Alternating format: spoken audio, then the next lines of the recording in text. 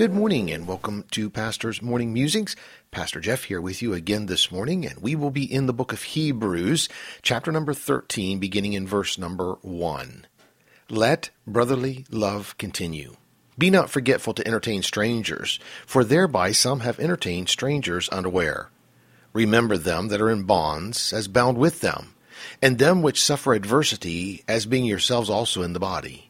Marriage is honorable in all, and the bed undefiled, but whoremongers and adulterers God will judge.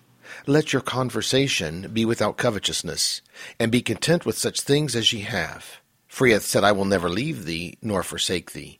So that we may boldly say, The Lord is my helper, and I will not fear what man shall do unto me. The Apostle Paul is giving some final thoughts to the church as he closes out his letter. In the first 4 verses, he speaks about the treatment of and actions of those within the church. One of the things that Jesus taught, Paul taught, John taught, was brotherly love. John penned the words of Christ under the inspiration of the Holy Spirit in his gospel in chapter number 13, verse 34. A new commandment I give unto you, that ye love one another, as I have loved you, that ye also love one another. By this shall all men know that ye are my disciples, if ye have love one to another. Paul said in his closing thoughts, let brotherly love continue. He also said to entertain strangers. To entertain is hospitality, and to be hospitable is to be fond of guests. Paul also said, remember those who are in bonds, as well as those who suffer adversity, and watch out for those who pervert the right ways of God through their impurity. Then we come to verse 5, and Paul speaks about being content with what we have, and in so doing to let our conversation be without covetousness. Then Paul makes the statement, For he hath said, I will never leave thee, nor forsake thee. What an amazing statement. There is no need to worry about what I have or what I don't have. There is no need to be covetous of what someone else has. Why?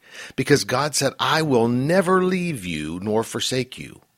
God made some great promises to us that if we would walk with him, he would take care of our daily needs.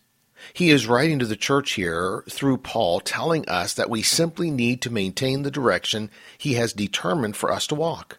And he will never leave us, nor forsake us, and thus he is always there to provide our every need. Then we have the final statement in verse number 6 that we read this morning.